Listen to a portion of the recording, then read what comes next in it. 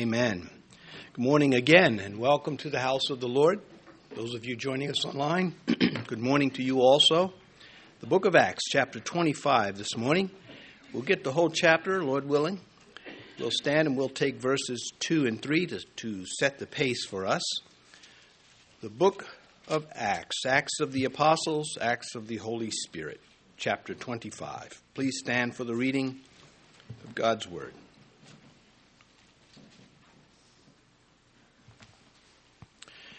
The high priest and the chief men of the Jews informed him against Paul, and they petitioned him, asking a favor against him, that he would summon him to Jerusalem while they lay in ambush along the road to kill him. Please be seated. Well, we'll fill in the blanks to that one. Conveniently Clueless is the title of this morning's message, and it's, I think, important to point out the Bible doesn't pull any punches, but it's all love. It is all God reaching out to sinners who don't deserve His love, who don't deserve His heaven and His eternity. And yet He does want us to understand Him, to seek Him, to desire Him. He desires us. And what you believe about God is important to God. Well, I think most of us Christians can understand that, but I don't know if we lose sight of this other part to that what we believe about God is also important to Satan. It's there's always, in this life, there's going to be the opposition. As we just read, they're trying to get the governor of Judea to bring Paul down to Jerusalem so they can kill him. Because what Paul believed about God was important to God, but it was also important to the enemies, those trying to kill him. Oddly, it is not important to many people. Many people just think that they can dismiss God, ignore Him, dictate the terms. And it can be done in a wide range of ways, very subtly. Sometimes it's just overtly done, but it's there. And that's where we come in. You can lead a horse to water, you can't make him drink. Well, if you salt his oats, maybe he'll be thirsty enough. However, we don't want to be disqualified to where we cannot be effective. And hopefully we're going to learn some of that from the tactics God employed through Paul. The difference between tactics and strategy is time. Tactics are right there happening at the moment, but strategy is the long-term plan that allows us to implement these tactics of faith. Mark chapter 8, Jesus and His disciples went out to the towns of Caesarea Philippi. I'll pause there. Where this story takes place in Acts 25 is Caesarea Maritima by the Mediterranean Sea. Where this quote that I'm bringing from Mark's gospel is Caesarea Philippi. That's further inland, so you don't get confused. Anyway, Jesus and His disciples went out to the towns of Caesarea Philippi, and on the road He asked His disciples, saying to them, "Who do men say that I am?" Well, because it's important to God. It seemed almost a random question, I suppose, to the apostles, but it remains the greatest question to a human being. Along with Pilate, who allowed the crucifixion of Jesus Christ, he makes a statement. He doesn't even know what he's saying, really, but it is a valuable statement. It's a question, actually. Matthew 27. "What then shall I do with Jesus who is called the Christ?" Well, the Jews responded, the violent Jews, the ones against Christ. They all said to Him, "Let Him be crucified. Let Him be killed in a horrible way in public." That was their vote. But the question stands, what then shall I do with Jesus who is called the Christ? It is a question for every human being. To renounce God, all one need to do is ignore His Son, His invitation, and as I've been trying to point out, His love. Now, this 25th chapter, if you've read it before, you may consider it a lackluster chapter. There may be other parts of the Scripture that you have the same feeling towards. But may I help you with that a little bit. It wasn't lackluster to those living it. There's nothing lackluster about Paul standing in front of Gentiles, not knowing what they were going to do to him. He knew he would get to Caesar, but at what price? Maybe you're going to take a flight somewhere. You know you're going to get to your destination. The flight's going to be long. But you do not know if it's going to be miserable or not. And it could be, well, a lot of reasons. Just, who else is on the flight with you? And so just because he had this assurance from God that he would survive this tribunal, he did not have assurances from God that he would be carefree. So, yeah, lackluster may be just reading it, oh, ho-hum, he's in court and they're trying to decide. But there's a reality to this that belongs to all of us. We too can stand before a tribunal. We too can stand before individuals who think that they're judging us in their court. And so to me, being mindful of that, it elevates my interest in what's going on in a chapter that otherwise might not seem so. Because everything we know about Paul is within this framework. He wanted to share the gospel. He wanted to make Christians stronger, and he wanted to save unbelievers. Every move he made, now he's not the only one. We just have more information about him this way. We have no right to suppose that Peter was somehow, just indifferent about these things. He's working just as hard. And yet, within this framework of desiring to preach the gospel, earlier he had written to the Corinthians, woe is me if I do not preach the gospel. His audience in this chapter remained deep in the joys of their sin, and sin can be a lot of fun. And anybody who tells you otherwise is either very ignorant or guilty of a cover-up. That's why the flesh has so much power, because sin is a lot of fun. But so is holiness. So is righteousness. And the two going to duke it out throughout your life. Isaiah says this. He said, let grace be shown to the wicked, yet he will not learn righteousness. In the land of uprightness, he will deal unjustly and will not behold the majesty of Yahweh. There's Isaiah saying, there's some people you just can't be nice to. You cannot share with them the gospel. They're going to trample it. Jesus warned, don't cast pearl before swine. They'll turn on you and trample you underfoot. This is sobriety for us. We keep us sober. Peter said, be sober-minded. Because Christians have a tendency to be emotionally driven and lose their sobriety. In Matthew's gospel, in the 22nd chapter, Jesus told a parable. He had the Pharisees in mind. And in this parable, he's talking about a wedding feast the king wanted to have for his son. And he invited people to this wedding feast. In the 22nd chapter of Matthew, verse 5, we read, but they made light of it and went their ways. How convenient. Clueless about the consequences, about all that was taking place. They just went to do the things they wanted to do and ignored what God was offering them. And by the time he closes the parable, he closes it with these words, for many are called, but few are chosen. Those called were those invited. And they weren't chosen because they didn't accept the invitation. These lessons are not supposed to fade. So if you're doing your devotional time and you're in the Gospels and you're done with the Gospels, and then you go on to, say, the book of Acts or maybe the Roman letter, you're not supposed to forget the things you received in the Gospels. We build on those things. We continue moving forward, upward. And because they, in Jesus' parable in Matthew 22, refused the greatest invitation ever given to man, they would incur a consequence that God has every right to implement.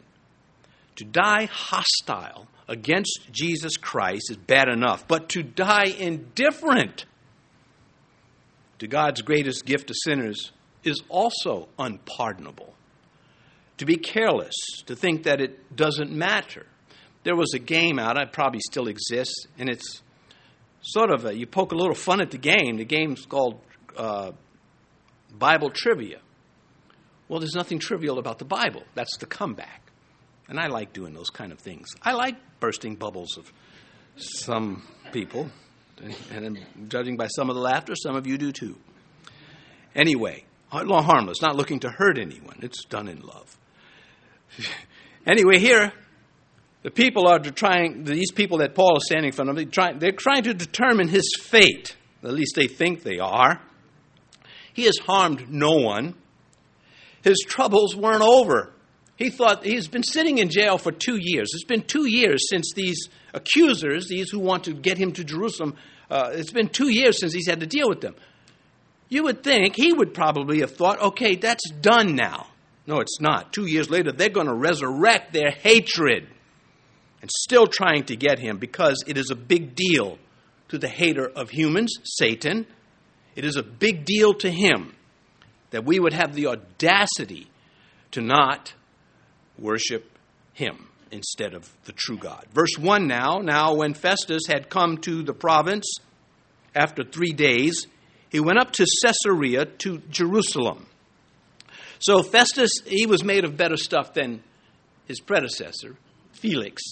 Felix was the governor, and he was born a slave, and he became a ruler. He never figured out leadership. He never figured out decency. There are some people, they just, you hold a door open for somebody going into a store, and some people won't even say thank you. And it registers. You say, look at that. That's why I pay attention to what car they drove up in, waiting for them when they come out. No, don't do that. Anyway, coming back to this, Festus, he, unlike Felix, was more educated, had more class than Felix. He was a man of nobility, and yet he's still untrustworthy. We'll find out in verse 9 where he tries to do the Jews a favor. Never mind justice. He wanted to advance his political position. He only served 2 years, and he died while he was in office. There will be 2 more governors, and then Rome will destroy Jerusalem because of the uprising of the Jews. As he was ruler, he spent most of his time dealing with robbers and those assassins, the Sicarii, that never went away. Well, after 3 days, he goes up to Caesarea to Jerusalem. One of the first things he does as governor is to travel 70-some miles to Jerusalem to meet with the Jewish leaders. It was a gesture of respect, and it was wise on his part to do this, especially because that generation of Jews had a reputation for violence, fanaticism, and being virtually ungovernable, and he knew that. They all knew that. And they're trying to lessen the tensions by establishing friendships. And again, a wise move. Verse 2. So we know one of the characters that we'll be dealing with in chapter 25 and into chapter 26. Then, pardon me, then the high priest and the chief men of the Jews informed him against Paul, and they petitioned him. We'll stop midway of the sentence. So again, 2 years later, the hatred for Paul still burned hot. They're still determined to kill him first chance they get. But they can't get to him because Rome is protecting Paul, and they're no match for Rome's troops. So they're going to try to do it politically, or at least to set it up that way.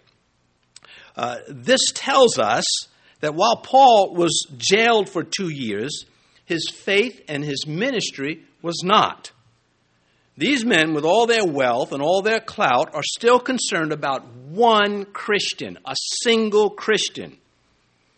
They did not forget, because Paul would not let them forget. Oh God, that I could have such, or that I could make such an impact on my generation as Paul made just here in Jerusalem, where they're still angry with him. They're still hating him because they could not refute him. They could not beat him in an exchange of ideas through reason. They thought they owned him. And this is kind of a common practice. When you're one of a group and you leave that group, sometimes they think they own you. You have no right to leave. But in chapter 22, we read Paul said, I persecuted this way to the death. I tried to destroy Christianity. He was one of them. Traitors receive a double hatred. And that's how they viewed him. Bitterness engulfed these religious people. And it will engulf us if we're not careful. Later, Paul would write in his Hebrew letter, looking carefully lest anyone fall short of the grace of God, lest any root of bitterness springing up cause trouble, and by this many become defiled. Don't trivialize any of that. Bitterness is serious stuff. It's poison.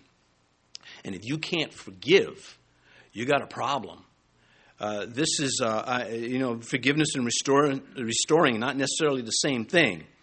But to become bitter and resentful in Christ, a bad combination. Even today, there is a particular religion especially where you're not allowed to opt out.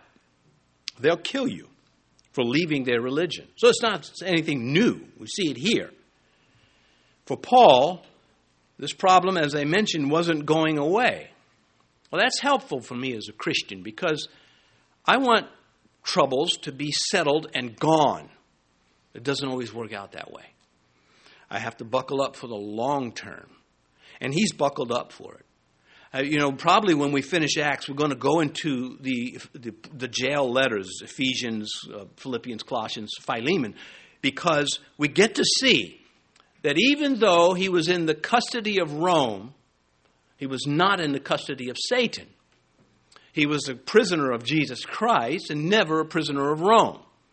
And the amount of work that he accomplished with that attitude of, I'm going to preach Christ anyway. I'm going to strengthen believers and I'm going to reach the lost. And he did both. And that's why we want to learn from a man such as this.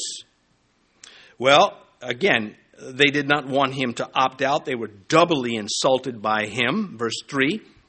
Asking a favor of him, against him. Now, the personal pronouns in verse 3 are all for Paul. Asking a favor against him that he, that pronoun is Festus, would summon him to Jerusalem, and they lay in ambush along the road to kill him. So I've probably better read, asking a favor of Paul that Festus would summon Paul to Jerusalem while they lay in ambush along the road to kill Paul. There's a hymn for you, 3 of them. Matthew 16:16, Jesus said to them, to his disciples, take heed and beware of the leaven of the Pharisees and the Sadducees. And these are the ones that want to kill Paul. Paul warned his disciples. Yeah, they're into religion. They walk around with their robes. They make their public prayers. But they are corrupt. That's what the leaven. Leaven means corruption in the New Testament. They are corrupt. Harry Ironside, a pastor of many decades ago here in this country, said, what a corrupt thing religion is when it leaves God out. That's what we're looking at. They have their religion, they just don't have God. They have no problem with making underhanded deals, with violating their own commandments. The whole trial of Paul was illegal. It was against the will of their God. But that didn't matter. They wanted to murder Paul, and that's what it would have been. They murdered Stephen, again, like Paul, because they could not debunk the truth, and they'll murder you and I, or you and me, if we're not careful and they get the chance, because they cannot debunk the truth. So again, what you believe about God is important to God, and it is also important to Satan. Satan, therefore, energizes people to do harm to those of the faith. And, he can be very reckless with this. He can have one religion fight another religion, and both those religions be false. He is a hateful beast. And Antichrist, it is not by accident that Christ calls him the beast. He's a human being that behaves like an animal. And this is the work of the devil. We're not supposed to behave like animals in that sense. God's truth, it's a separating force.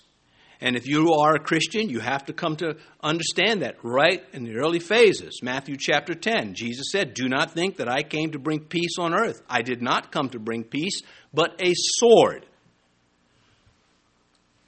Holiness It only comes by separating truth from lies. You cannot have the two and say, this is holiness. They don't reconcile with each other. And the end of God's truth, and I think this is important, and I hope you teens are keeping up. I hope you can keep up with this. And what you can't keep up with, grab what you can. You're not going to hear this outside of the churches, anointed churches with people who love the Lord and want to follow His word. You're not going to get this elsewhere, and don't let it be wasted on you. The end of wisdom, God's truth. Let me rephrase it. The end of God's truth, it is not wisdom. It has wisdom in it. But the end goal is not to make you wise. That's part of it. The goal of the world, of philosophers, that is, they want this wisdom. They want to know more. But the goal of God's truth is holiness. Again, wisdom is a part of that. There are other things, other virtues that are a part of that. But essentially, purity before God. A cleansed relationship. When the Bible says the blood of Jesus Christ cleanses us, it makes us clean, it purifies us. It makes us holy in that sense before God. There are levels of holiness. There's the holiness of God, which is far beyond what we'll ever have. And then there is a holiness that is extended to us by being touched by God. And the world does not understand these things. We are supposed to move in and out amongst them, knowing this, taking any chance we can to explain it. The value of being right with God. And holiness will cost my sinful nature. My sinful nature will never settle for it. It's not interested in being pure and holy. It wants to corrupt and defile, to leaven anything it can. This is basic Christianity.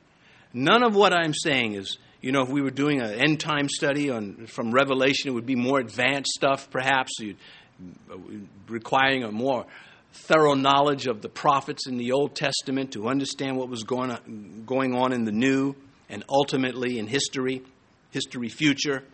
But this is basic Christianity so far that I'm sharing.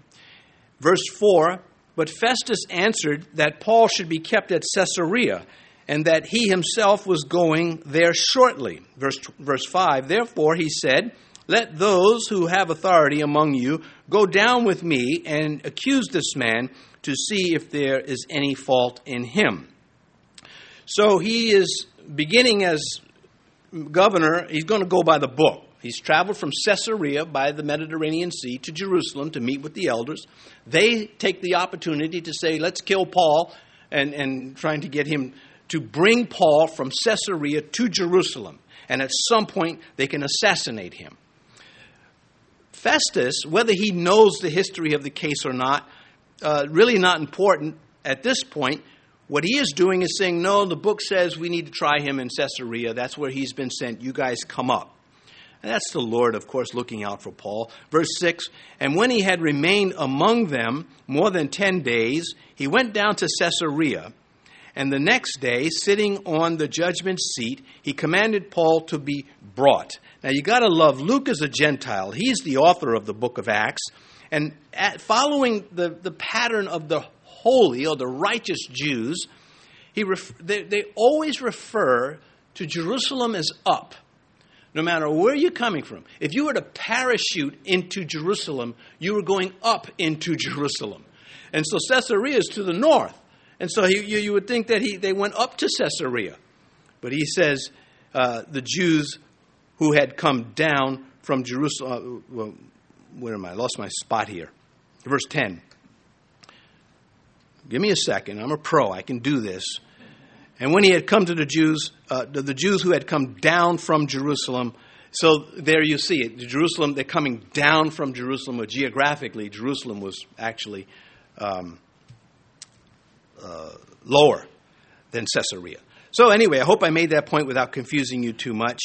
If you would just listen for 2 or 3 hours, I could slow down. But there's just too many points to make.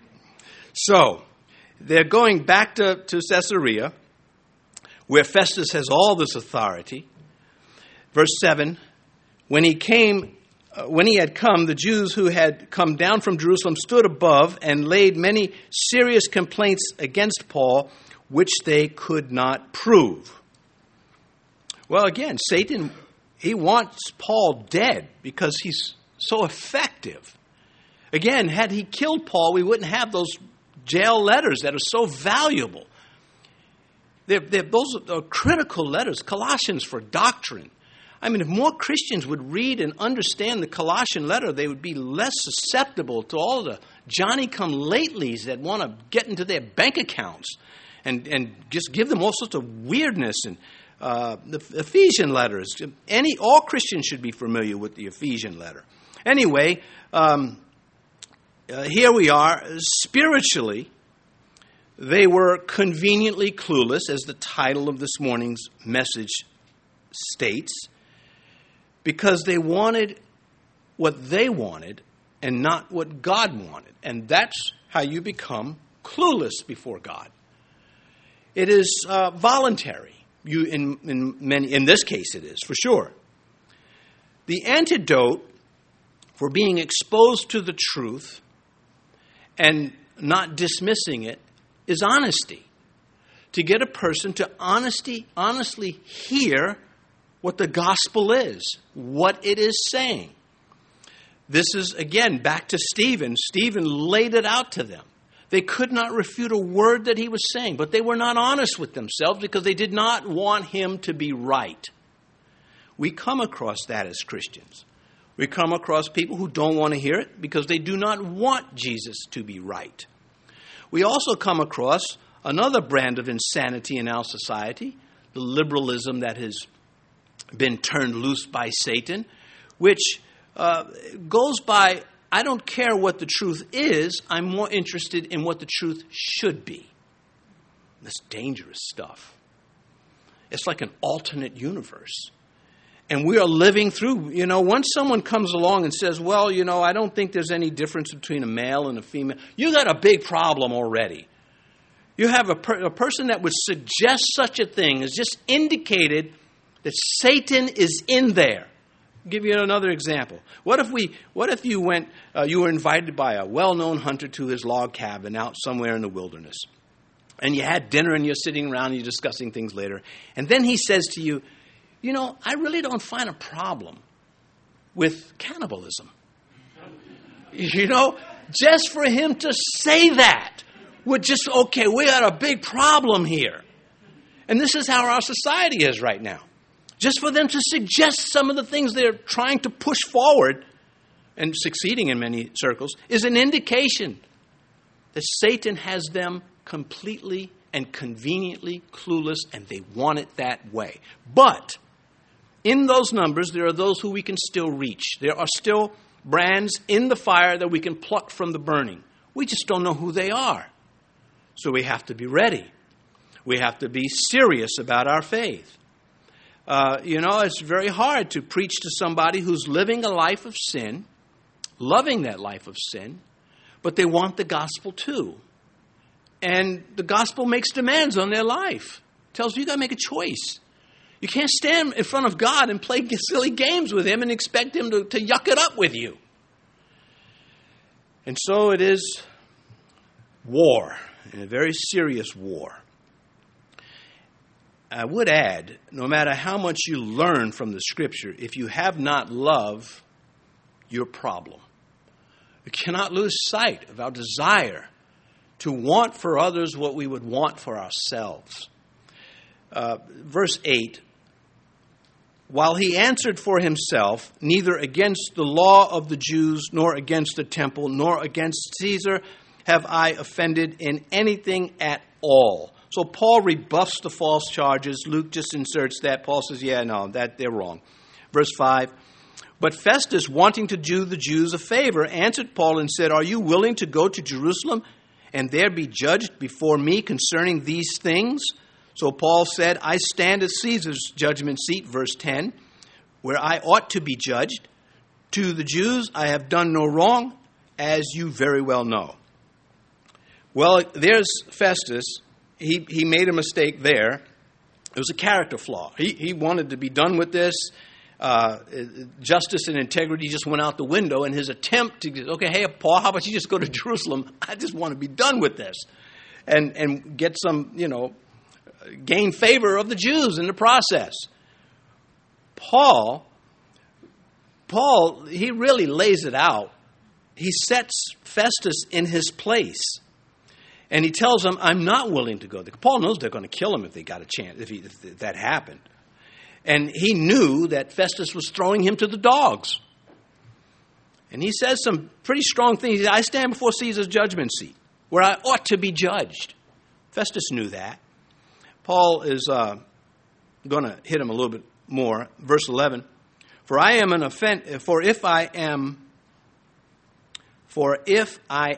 an offender, or have committed anything deserving of death, I do not object to dying.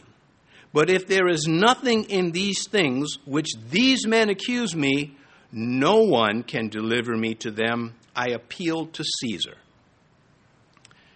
Well, that abruptly ended the hearing. When he said, no one can deliver me to them, Festus knew that. Now, Festus had to sort out in his head, do I want to take the risk of doing wrong according to Roman law and someone tattling on me and it getting back to Caesar? And he's going to say, I'm not going to take that. Rome had that velvet glove, and beneath that velvet glove was an iron fist, and he knew it. Verse 12, Festus, when he had conferred with the council, answered, you have appealed to Caesar you shall go. So he goes to his lawyers, and he says, well, what do you think, boys? And he said, if Rome finds out you messed with a Roman citizen's rights, they will kill you. And that settled it. Verse 13, after some days, King Agrippa and Bernice came to Caesarea to greet Festus. Okay, now we have, this is the upper crust of the ruling class in Judea. This Agrippa, his father, killed James the apostle, the brother of John the apostle, and then they tried to kill Peter the apostle, and the Lord intervened. His grandfather, Herod the Great, of course, killed the little boys of Bethlehem, trying to kill Christ, trying to find Christ and kill him. And so this Agrippa, incidentally his uncle, had John the Baptist beheaded. So the Herods, they were very much all around the beginning of the gospel of Christ. The gospel was born in a violent environment, not only from the religious Jews that wanted no parts of Christ, but also the government under Rome through the Herods. Now, Bernice, who is mentioned here in verse 13, she's not Agrippa's wife. She is his sister / consort. There's an incestuous relationship between these two, and it was the talk of Rome, where Agrippa grew up, incidentally, where he learned so many things about the world. See, these are the people Paul's got to deal with. In this world that they lived in, they had corrupt politicians just like we do now. And at no point did Paul say, well, these people are really bad. There's nothing I can do. And he did not do that. He preached the gospel when he could. And we need to learn. Same thing. When we see things falling apart, we're not owed the Constitution from God's perspective. We are here to preach whether it is trampled or not. And when we get that understanding, we get courage with it. When you don't, you can't serve two masters. You're trying to hold on to one thing. You just embrace the Lord. Well, Bernice, for a while, she became the mistress of Emperor Vespasian, and then his son Titus, and Titus will be the general who just wipes out Jerusalem. So you see here, then she'll come back to her brother, Agrippa. She was a walking scandal, living in unnameable sin, and conscience-free, clueless, conveniently so, about the consequences of this lifestyle before a righteous God. These were the people in political power in Paul's world. These are the people who think that they are judging Paul. But it's actually the other way around. Because the next chapter, he's going to lay out the gospel to them, and they will find out they're being judged, just like Felix did. And he reasoned with Felix about righteousness and self-control and judgment to come. And Felix was bothered by that for a while. And then conveniently, he dismissed it all. He flushed it. Verse 14. When they had been there many days, Festus laid Paul's case before the king, saying, "There is a certain man left a prisoner by Felix, about whom the chief priest and the elders of the Jews informed me when I was in Jerusalem, asking for a judgment against him." So you've got three entities here. You have the religious Jews from Jerusalem. You have Festus, the Roman governor assigned to that region. And you have Agrippa, who is governs part of that region, and he's a local, even though he's raised in Rome. His family, the Herods, are actually Edomites, and so you've got these three groups. Well, Festus says, "I need a little advice from you guys. This is your region. I'm only here for a few years and gone. You live here," and that's what he's going to ask his advice. Festus is asking Agrippa advice so that he can judge more accurately the case between the Jews charging Paul and Paul. Now, he's also blaming Felix for creating this problem, which is accurate, but Paul has declared his rights. Now, at this point, I ask myself, what are the teens getting out of all this? Are you getting anything? Or are you're just like, I just can't wait till we get out of here and I can just text the person next to me? You have to understand, you were born into a Christian home. God knew that. God is part of that, rules over that. You were born into a Christian home with that spiritual opportunity to do something with it. You're not here in this church right now by accident. There are other Christian teens in other Bible teaching churches sitting this morning listening to sermons, verse by verse sermons in some cases. They're not there by accident either. You're either going to blow it or you're going to use it. Do you not want to be challenged? Do you want to just remain carnal? Because you can do that.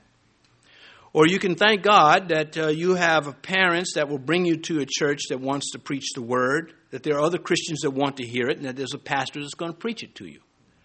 You can thank God that you have a pastor that doesn't treat you like a second-class citizen and dismissing what's important to you. What's important to you is important to us, because what's important to you might be wrong. And though you may think that you are not understood, you are well understood. We've been here a long time compared to you, and God has been here longer, of course. And we know the drill, and we're trying to transfer it to you. But what we need to be successful with this is that you submit. You submit to what is right. You have enough evidence to know how to do that. And people feed you, they clothe you, they love you, they drive you all over town. The only complaint I would have against some of you parents is that you get your kids involved in soccer instead of baseball. But, come on, God's on my side with that. Please don't bring up soccer to me later. Don't try to convert me. Anyway, it's not a sin to like soccer, I think. Coming back to this, I guess the best example I can use is when I went to boot camp, I wanted those drill instructors to be everything they were supposed to be. I wanted them to be hard on me. I wanted them to yell at me when they needed to. I didn't want them to hurt me, but I wanted them to hurt me. I didn't want them to seriously hospitalize me or more. And so I surrendered, and there was a saying back then, the body and spirit, I surrendered whole to harsh instructors and received the soul. Well, doesn't fly well for us in Christianity, except to say the idea of submission to those who are in a position to bless you is beneficial to you. Submit to it. And I liked that I was not asked one time what my opinion was. I lived on a nice island, Paris Island. And they never cared what I thought. They were only interested in me complying and doing what I was told. And because I did well. And that's a principle of life that applies to our youth. Your flesh is not going to like that, but it doesn't have to win. You can beat the flesh. And I know this because I know teens who get it right. I know teens who are adults, who were children or teens in your place, and now they're adults and they're serving the Lord. They've gotten it right. There's no guarantee that you're going to fail or succeed. You have a say-so in that matter. Well, coming back to this, again, there is a difference between making people happy and reaching them with Christ. And if you want to just make them happy and not reach them with Christ, then you reap what you sow. Verse 16. Now, I hope I don't sound angry. I'm not. I'm not angry. But I'm unapologetic. I stand by every word I said, but I mean it in love. Verse 16. To them I answered. Again, teens, keep up with me. He's in trial. His future is in someone else's hands. To them I answered, it is not the custom of the Romans to deliver any man to destruction before the accused meets the accusers face to face and has opportunity to answer for himself concerning the charge against him. Okay, pause with me again. Teens, if you're listening, or just some adults, you're listening, do we have to hear all of this? Yes, I'll tell you why. Because we have people here that love God's word so much that if I skip a verse, they'll call me out on it. You skipped a verse. We don't want you to skip a verse. Even if we don't like or know what's happening, we want every word that proceeds out of the mouth of God when we are in the house of God. And so we don't skip the verses, except some verses in Song of Solomon and Ezekiel. We have some of those pretty tough. But coming back to this, verse 17, therefore, when they had come together without any delay, the next day I sat on the judgment seat and commanded the man to be brought in. Verse 18, when the accusers stood up, they brought no accusation against him of such things as I supposed, but had some questions against him about their own religion and about a certain Jesus who died, whom Paul affirmed to be alive. So he's talking with Agrippa. He's saying, okay, they've got religious charges against him. And Paul is, disagreeing with this, with their charges. Again, the whole thing is because Paul preached the resurrection of Christ, which includes the life of Christ. Here they come in with all of their robes and their wealth when they're going to call Paul in. Well, I'll come back to that. I want to reference 1 Corinthians chapter 1, verse 23, because this is how Paul lived. But we preached Christ crucified, to the Jews a stumbling block, and to the Greeks foolishness. And so what he's saying, there are two people on earth, Jews and Greeks, and some of them are going to take the gospel and get tripped up over it, call it foolish. But we're going to preach Christ anyway, because in that number of Jews and Gentiles, there will be people saved. And that is exactly what it is all about. It was that way in the days of Paul and the apostles. It is that way now. There will be those who say, I can't handle that, don't like it, don't want it. There will be those that say, I think it's silly. And there will be those that will come to the cross of Christ and be saved and become a child of the Lord. Verse 20, and because I was uncertain of such questions, I asked whether he was willing to go to Jerusalem and there be judged concerning these matters. No, really you asked because you wanted to be rid of Paul. But good one anyway there, Festus. Verse 21, but when Paul appealed to be reserved for the decision of Augustus, I commanded him to be kept till I could send him to Caesar.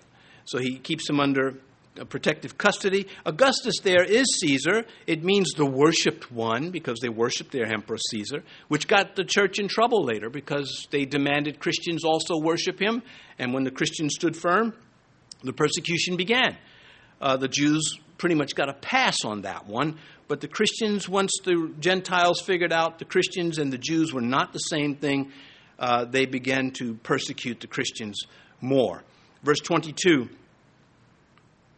then Agrippa said to Festus, I also would like to hear the man myself tomorrow. He said, you shall hear him.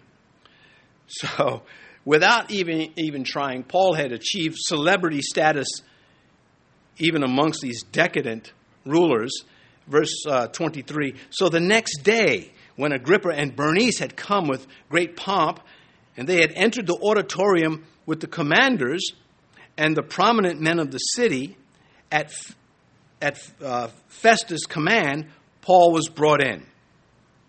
Contrast the appearances. Here they come in with their robes and their splendor and all the commanders with them. This is what Paul said he heard people were saying about him. 2 Corinthians 10:10. His bodily presence is weak. In other words, he's puny. That's his physical appearance. The man was just an incredible servant, and that's all the carnal ones could see, was his outside appearance.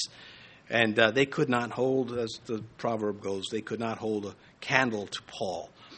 It'd be like holding a candle to the sun. They contribute nothing to the man. Anyhow, we'll get what's going to happen next session, but this is the beginning. Today you can go to Jerusalem, Caesarea. You can go to Jerusalem too. You go to Caesarea. They have the auditorium. It's there. You can stand right where Paul was standing. It's a wonderful part of the experience in going to Israel. Verse 24, and Festus said, King Agrippa, and all the men who are here present with us, you see this man about whom the whole assembly of the Jews petitioned me, both at Jerusalem and here, crying out that he was not fit to live any longer. Imagine if there were a group of people crying out for your death. This is what Paul had to live with.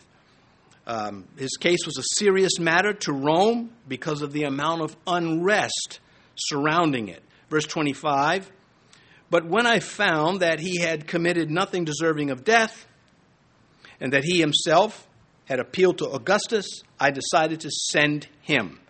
I should have maybe named as an alternate title, Hot Potato, because that's what Paul is to these guys. Verse 26, I have nothing certain to write to my Lord concerning him. Therefore, I have brought him out before you, and especially you, King Agrippa, so that after the examination has taken place, I may have something to write. I don't even know what to charge him with. I can't send him to Caesar. It's like, he's just here. And so this is a mess. It's like Agrippa's like, I don't know what to do with this guy. Maybe you can help me. I'm a little desperate here. It's verse 27 now. For it seems to me unreasonable to send a prisoner and not to specify the charges against him. Yeah, to say it lightly, not only does it seem unreasonable to your head, because the Caesars did not fool around. It seems unreasonable to me that people make up things about God and refuse the truth. I see no problem with just making up things about God. The next time someone says to you, just out of nowhere, I think God is, I hope you don't let up on them. We don't catch and release as Christians. When we make our point, we're not saying, I'm sorry about that. The point stands. How can you just sit there and say, or stand, whatever posture, position you're in, how can you say, I think God is, just because you made it up? Well, a field of ministry right there for us. Let's pray. Our Father, I would not want to be in Paul's position. On one hand, people trying to kill me because I love you and worship you. But on the other hand, what a wonderful testimony. What a wonderful opportunity to have people in front of you who are going to hear a gospel they've never heard before. May we come to these lessons from Scripture and understand what to take away from these lessons, what applies to us, what will hurt the enemy and what will help sinners. We thank you for your word. As you have been listening, perhaps you've never opened your heart to Christ. You've been living your own way. Or maybe your understanding of Jesus Christ comes from some unauthorized source. Or maybe you just don't get it. But listening to the Scriptures read, perhaps even sensing something different about hearing God's word read, you'd like to get right with Him. You would like to have your sins, the penalty for your sins, taken away. Because the penalty for sin is eternal separation from God. It is eternal death. You will retain your consciousness, your awareness, but it will be misery. That is judgment. On the other side of that is salvation, the glories of heaven, the paradise that awaits those who submit to the God of truth. If you would like to open your heart and receive Christ as your Lord and Savior, then say this prayer with me, and God will receive you if you make it in earnest. You say, Lord Jesus, I am a sinner. I break your commandments. I ask you to forgive me. I come to you. There's no one else who died for me on a cross. There's no one else who rose again from the dead to demonstrate His power and authority over sin. There is no other gospel but the one that comes from our Bibles. I ask you to receive me and be from this day forward not only the Savior of my soul, but the Lord over my life, and I give my life to you. And now, Father, if anyone has made this prayer this morning, may they not back down from it. May they make their confession known with joy. In Jesus' name, amen.